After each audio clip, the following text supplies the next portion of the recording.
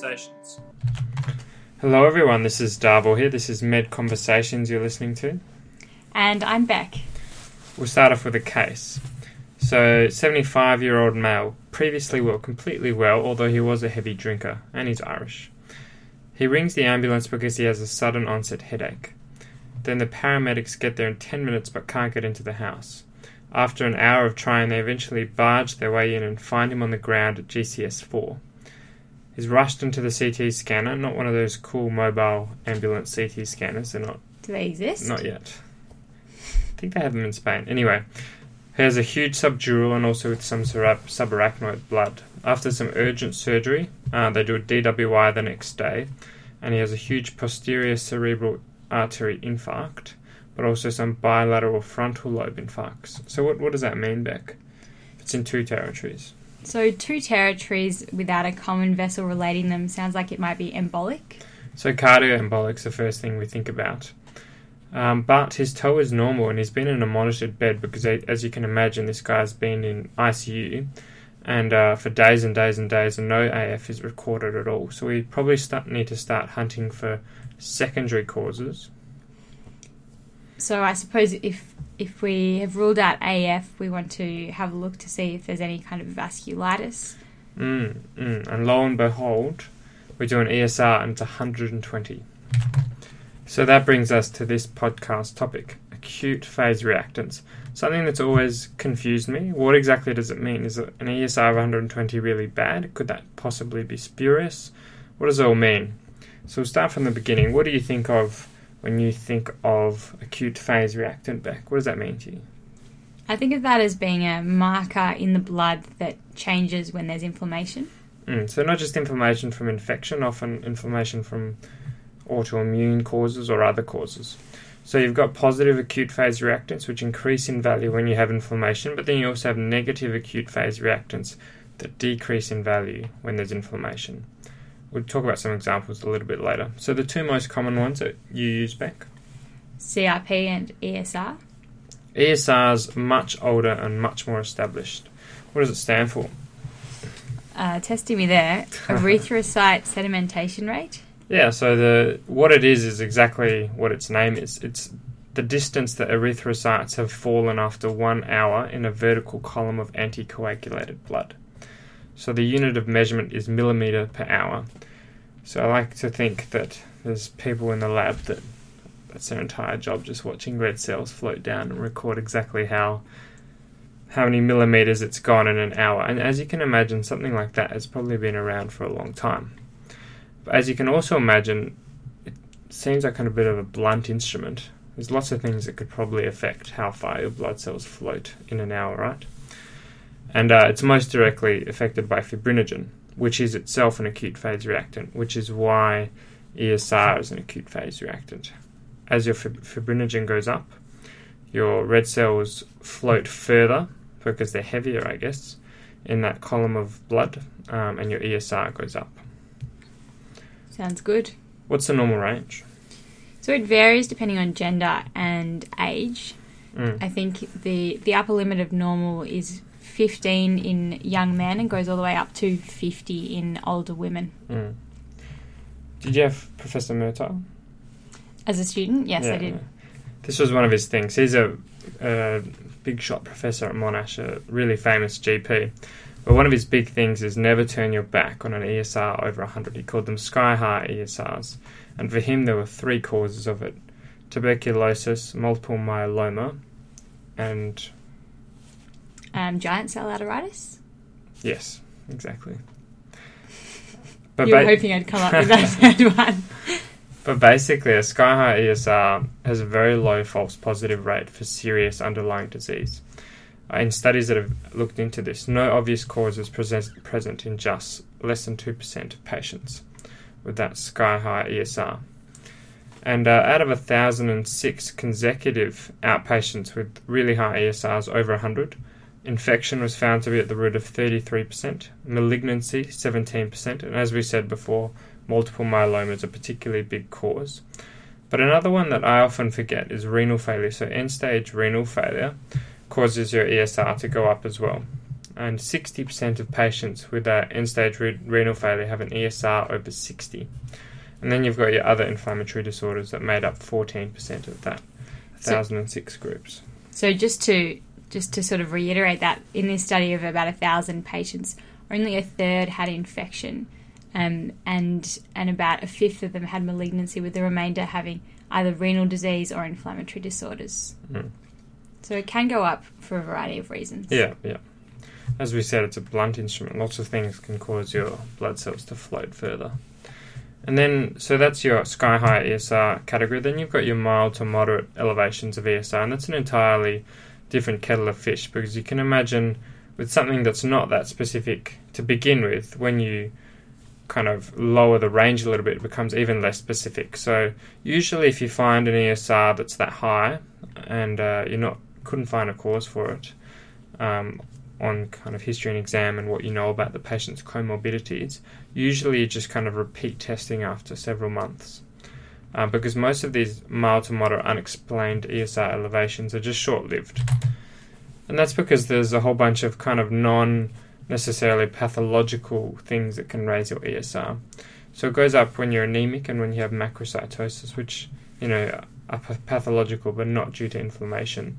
Renal impairment, as we said before, so end-stage renal failure, pretty high ESR, but even if you have some kind of renal impairment, low GFR, your ESR goes up. Also pathological. True, but not inflammation.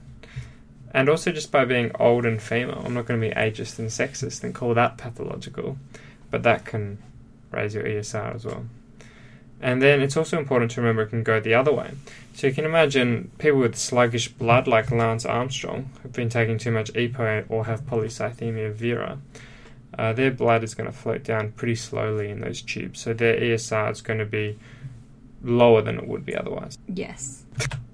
And that's interesting, because I suppose patients who have these conditions, if they have PCV or they have a leukocytosis and their ESR is normal, you'd have to interpret that with a grain of salt, that perhaps it would ordinarily be higher. Perhaps there is an underlying inflammatory condition, but it's just not responding in the way you'd expect it to. Can't trust them.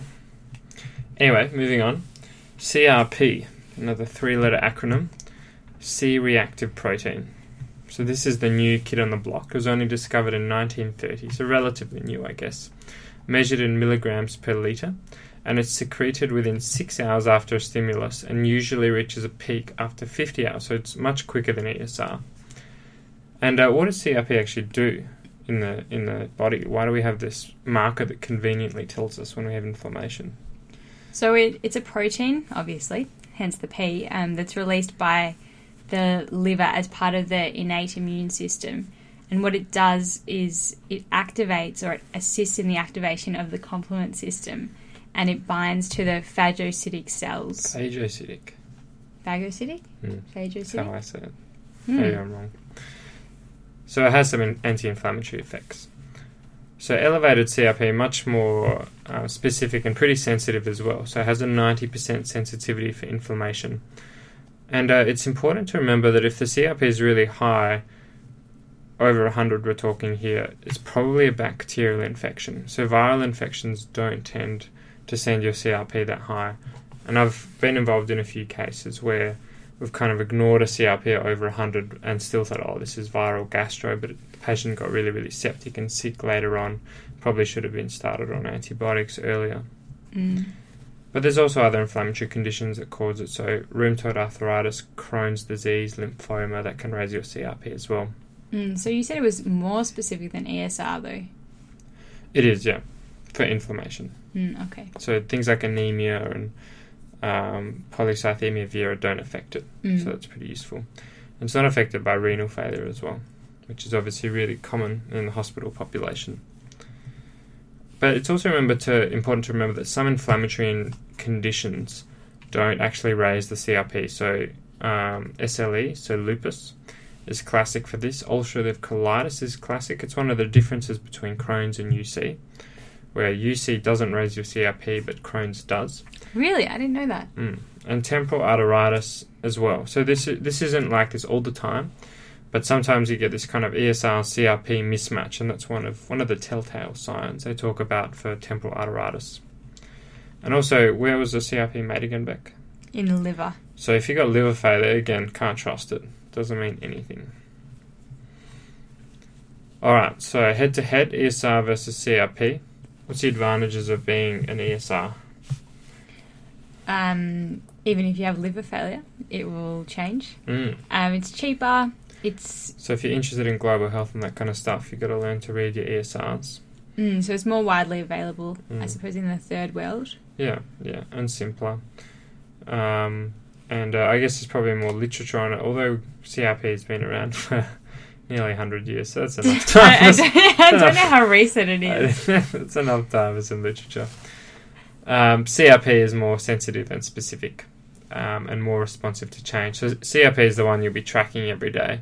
You're not going to be putting on FB, UEC, ESR to see whether someone's bacterial infection is getting better. You can really track it day by day and see if they're getting better or worse, because remember, it takes 6 hours for it to be stimulated and it takes 50 hours for it to peak.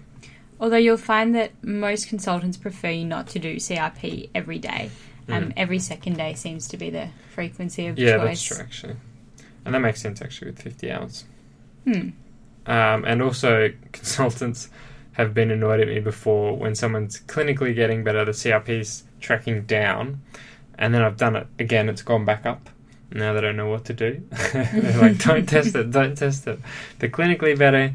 You can say the CRP's tracking down, discharge. Okay. Patient-centered care. Well, and it's true, though. You can't treat the number. You've got to treat the patient. And their clinical well-being is the most important thing. And you're not necessarily going to withhold someone in hospital just because their CRP went back up for a little bit. Or even just hold them in hospital. No, not even. So, Beck, what are some other causes of, or some other ways of reading inflammation?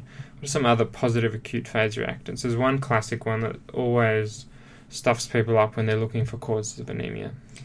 So the ferritin, that tends to go up. It's one of the... Oh, well, you asked me about positive ones. So this is a positive acute phase reactant. And that's interesting, not because you would necessarily order ferritin for measurement of inflammation, but just if you see that someone's ferritin is within the normal range but they've got a raging bacterial infection, you assume that they're actually probably deficient. Yeah, so you call that inflammatory iron studies. There's another one, procalcitonin, which is kind of getting chucked around recently, and that's very highly specific for bacterial infection and not really adopted yet. Initial studies are pretty promising that it's quite specific, and you might see more of it in the next few years, but at the moment it's kind of chucked around when you really don't know what's going on with a patient. Should we do a procalcitonin to see if this is bacterial or not? We don't know how to interpret it yet. So, fibrinogen, as we said before, that's why ESR is an acute phase reactant, because of fibrinogen.